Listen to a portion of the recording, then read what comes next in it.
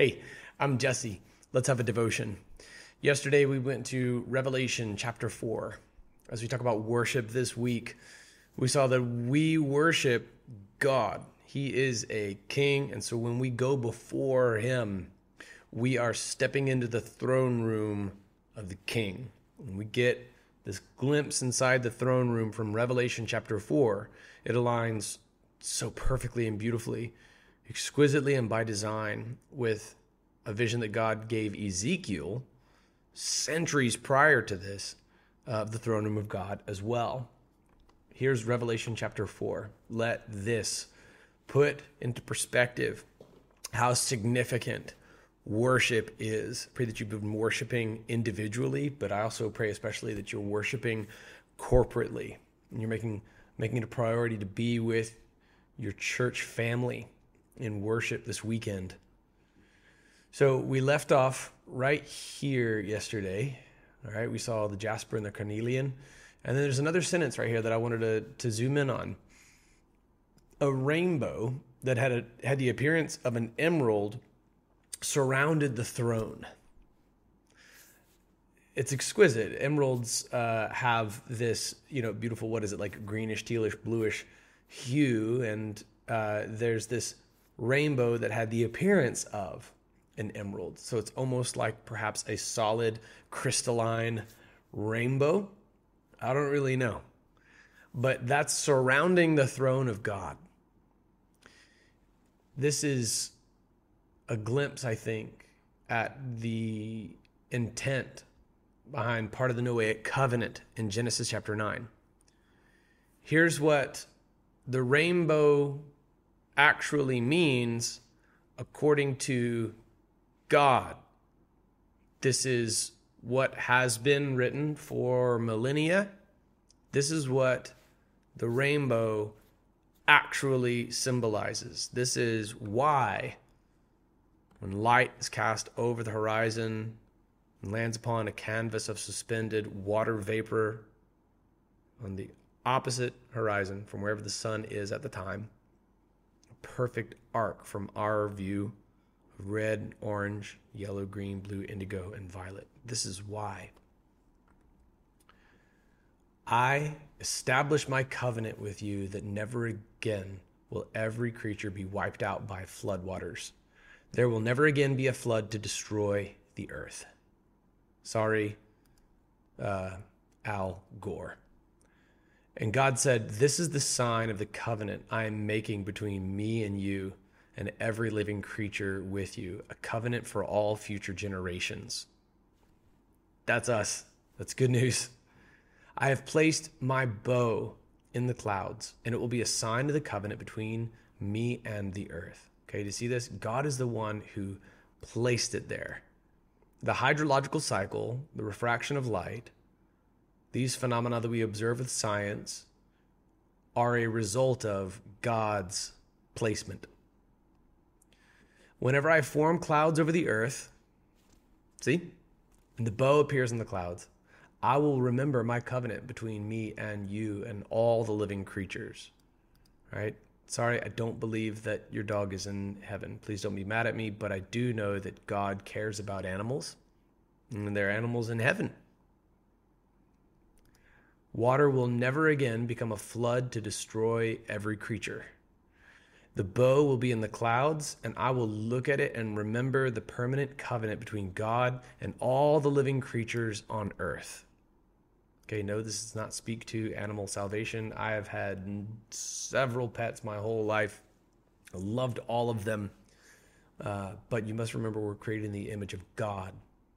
We hold supremacy and dominion over every other creature.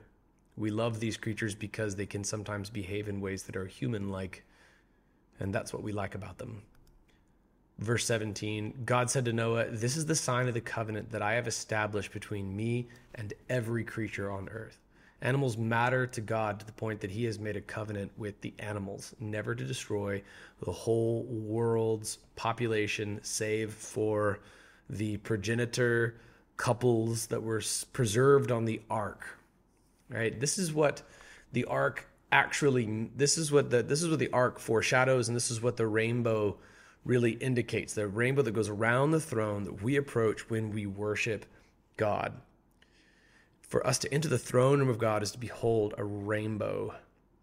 That earthly rainbows, as we observe them, merely foreshadow and glimpse. The color spectrum as we know it, red, orange, yellow, green, blue, indigo, violet, that's just what the human eye can capacitate. And that's just what sin-stained physics allow. That's merely what we observe, and it's not all the colors that there are. These are the colors that are bound by physics. Heaven is not bound by physics. This rainbow has the appearance of an emerald, perhaps in its substance or its appearance. But what the rainbow symbolizes is God has promised never to pour his wrath out on the earth that way again. That was not the full extent of the wrath of God upon evil. Remember, we're just coming from the book of Revelation this week. There's a whole lot more to come out, to literally be poured out, as in bowls full of wrath from God to come up upon the earth. In Noah's context, the way to be delivered from the wrath of God was to go through the ark. All right, to accept Noah's invitation, whom the whole world called crazy. And today, the way to be saved from the wrath of God, which will not be a flood, it'll be something else, is through Jesus. Jesus is the way, the truth, the life. So this rainbow, it's this trophy in the throne room of God. And it's this heavenly parallel to this earthly phenomenon. And God has made this promise to remember this covenant. Every time there's a rainbow on the earth, God knows this is his way of declaring and remembering forever the covenant that he's made. And there's one around his throne at all times. Okay, we do this. We have these little significant reminders. I'm doing it right now. All right, some of the things on the shelf behind me, like this word love here, this is just a reminder of something God did that was amazing at our student ministry in Orlando. We love you, Family Church. Hope you're doing well. All right, this is from the table series. Like, we have these things around where we sit that remind us of things. And there is this rainbow that goes around, that surrounds the throne and has the appearance of an emerald. Verse 4, around the throne were 24 thrones, and on the throne sat 24 elders dressed in white clothes with golden crowns on their heads. All right, I believe that these are like the 12 apostles and the 12 tribes of Israel. I think that's what these elders symbolize. Because you had God's chosen nation of Israel divided into 12 tribes, and you had the chosen 12 disciples who then commissioned the 7 first priests of the book of Acts. This is the completeness of God. There are architectural reminders of how God did it. When we see the heavenly city comes down to earth, even the outermost layer of its surrounding wall has an architectural cue, an homage to these 12 tribes of Israel. And there are 12 gates as well on this wall that surrounds the heavenly city. It's tremendous. It's an architectural homage to how God saved his people forevermore. And so these 24 elders, and this is my interpretation. Let me know if you have a different one, but I believe these elders symbolize the 12 chosen, the tribes of Israel, and then the 12 chosen apostles. And yeah, there's a story behind Judas in this. Flashes of lightning and rumblings and peals of thunder came from the throne. We talked about that yesterday. 7 fiery torches were burning before the throne, which are the 7 spirits of God. Something like a sea of glass, similar to crystal, was also before the throne. Okay, Jesse, what 7 spirits of God? I thought there was only one Holy Spirit. There are 6 others I didn't know about. What is this all about? Here's what I believe Revelation 4:5 is referring to. When we talk about the 7 fiery torches that were burning before the throne, I think these are the torches that I think these torches are parallel to the 7 churches that have just been written to. There are 7 lampstands that Jesus is walking among, and we know that these represent the churches because Jesus says they do. And so there's a correlation between those 7 burning lampstands, these 7 fiery torches, and these 7 spirits of God. The Spirit of God is in each of them. But there's another Old Testament prophecy you need to know, and it comes from Isaiah. We studied it together. Okay, it's called the Holy Dissident series, if you haven't done it yet. Also, it makes for a decent mouse pad. Isaiah 11, chapter 1. Then a shoot will grow from the stump of Jesse, and a branch from its roots will bear fruit. Beautiful glimmer of hope, descendant of Jesse, that leads to David, leads to Jesus. All right, this is something incredible. The Spirit of the Lord will rest on him. If you think about the baptism of Jesus, we see the Holy Spirit descending like a dove upon Jesus. And then the voice of God the Father speaks. It's this profound moment in Scripture where the whole Trinity is on full display, where the Son is being baptized, the Spirit is descending on him, and the Father's voice is heard. Wow. Here's the Spirit of the Lord that is resting on Jesus as prophesied 7 centuries before his birth in the book of Isaiah. A spirit of wisdom and understanding, a spirit of counsel and strength, a spirit of knowledge and a fear of the Lord.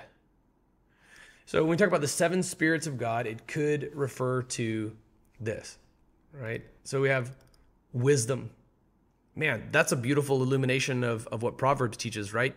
In the book of Proverbs, we see wisdom herself, right? Personified in the imagery. The Spirit of God is a spirit of wisdom. When you have the Holy Spirit, things make sense. It makes you wiser than your teachers, as we see it described by biblical writers. We need worship, man, because that Holy Spirit of God gives us wisdom. You need wisdom, you go to God, who gives freely, without finding fault. His Holy Spirit is a spirit of wisdom. Understanding. All right, you need to understand what the Lord's will is. Don't be foolish, but understand the Lord's will. You need to worship, man. This is straight out of Romans 12. We don't discern what the next steps are for our lives the way that everybody else does. We're weird. We're Christians. We don't conform to the pattern of this world, but we are actually transformed by the renewing of our minds. This is a spiritual act of worship as opposed to a physical act of worship as in the old covenant, rather in a fulfillment of what Jesus prophesied. We don't have to go to Jerusalem to worship. We worship wherever we are, in spirit and in truth. And as we do this, we're able to test and approve the good and pleasing and perfect will of God. That's Romans 12. It's about worship. And the result is an ability to understand the will of God. He is a spirit of wisdom, a spirit of understanding, a spirit of counsel. Okay, do you need counsel? You can interpret this as in terms of wisdom and understanding. It does seem to be quite confluent with the previous two, but also, man, it's a comforting thing. It's a comforting thing. I know that we're talking from Revelation chapter 4, which can be awe-inspiring and terrifying, and it ought to be. That rainbow is also an homage to how God not only delivered some and made a covenant never to do it again that way, but it's also a reminder of how God slew everyone who rebelled against him. He's not a castrated God. Okay, that rainbow that surrounds the throne that we approach when we worship, it does not indicate, I'm a dude who likes dudes. It indicates God killed everyone on the earth who rebelled against him. And he has made a promise never to do it by way of a flood again. He is just. And he does not make idle threats. And this book we're studying from, this awesome, incredible book, describes how God is going to pour his wrath out again upon the earth in the last days. So, buck up and repent. The rainbow flag's the most grotesque act of appropriation ever, because it celebrates some of the very same sins for which God poured his wrath out on the earth in the first place. God's had the rainbow for millennia, and he has it forever. This is a throne, and the one who sits on it is God. But when we go before this holy God, when we're filled with his Holy Spirit and worship, we also do receive comfort. Isn't that good news? We've talked about this numerous times, but it's worth reiterating one more time. A full gospel presentation includes the wrath that God has for sin, but also the grace that God has for sinners. The rain fell, flooded the earth, but God made a way. Every time God pours out his wrath, there's always a merciful way out. In the days of the flood, that was the ark. Today, it's Jesus. When we worship God, we also do receive comfort. I feel like I have been utterly emotionally dependent upon worship just countless times in my life. It's not why we worship. Okay, I don't go before the throne of God to get anything from him. I'm not going to get my fix. Okay, it's not about an emotionalism. It's not about an adrenaline rush. But because God is the embodiment of love, it does have the effect of this counsel. He's the God of all comfort, after all. See our study with that very title, 2 Corinthians. And strength. The Spirit of the Lord, wisdom, understanding, counsel, strength. Do you know that the sovereignty of God would not really be sovereign if it weren't for the strength and the omnipotence of God?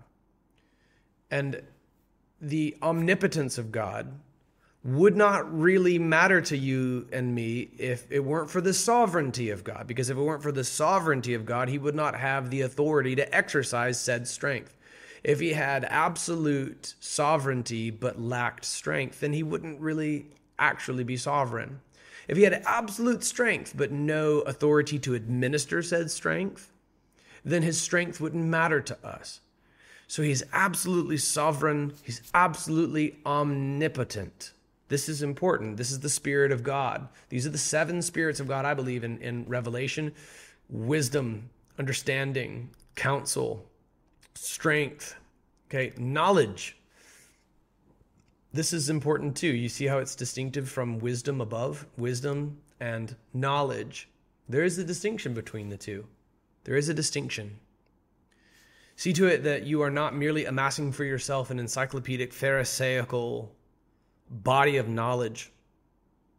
Okay, you can go to seminary. You can amass multiple degrees. You can probably get a degree online from a joke seminary, okay? You can memorize flashcards and you can have lots of knowledge but not have wisdom. But this doesn't preclude knowledge from the domain of God, his Holy Spirit. It's his too. All of it's his as well.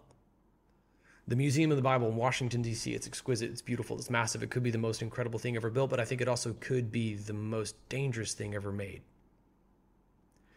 Because it's possible to work there and not know Jesus. The one thing that's missing from the Museum of the Bible in Washington, D.C. is the gospel. It's full of knowledge, but I don't see that knowledge applied through wisdom. Every recorded historical anecdote and factoid belongs to God. It's all his. The 7 spirits of God before the throne, whom we approach when we worship together, spirit of wisdom and understanding, counsel, strength, and yes, it also includes knowledge. And this is perfectly framed, a fear of the Lord. This reverential awe of God. This fear of the Lord is something that we must have on our hearts as we worship. We worship in spirit and in truth. Yes, this is John chapter 4. Saw this in our sermon. We know that this is pivotal. This is absolutely critical. And that fear of the Lord, that reverential awe of God, that is something that comes because of the Holy Spirit. And so that haunting, that deep conviction for sin, that sudden awareness of this immense presence who has always been there, all right, that drives you to your knees. That fear of the Lord, that is part of that's one of the ministries of the Holy Spirit of God. That's what I think is going on in the 7 spirits of God that are mentioned around the throne of God. right? It has a rainbow that surrounds it with the appearance of an emerald. There are 24 elders. They're dressed in white clothes, symbolizing their purity, with golden crowns on their heads, which you'll see later on. They're just for the purpose of laying down at the feet of God. These flashes of lightning, rumblings, and peals of thunder that come from the throne. There are 7 fiery torches which were burning before the throne, which are the 7 spirits of God. So, Jesse, where is the 7th? You listed 6 attributes in Isaiah 11, but where is the 7th? I think that this speaks perhaps to the unity of the Father, the Son, and the Holy Spirit. It is about Jesus, after all. And so there are 7 torches. There are 7 lampstands in Revelation. That's the more likely interpretation, but I do think that we're onto something with Isaiah 11. I think that it names these 6 attributes, these 6 ministries of the Holy Spirit of God, and I think that we worship him. I think that's how we come to know the 7th. So worship God with reverential awe. Do not neglect worship, because from that very act of worship, you will experience these 7 ministries: wisdom, understanding, counsel, strength, knowledge, a fear of the Lord. We need all of these things. We need worship like we need our next breath.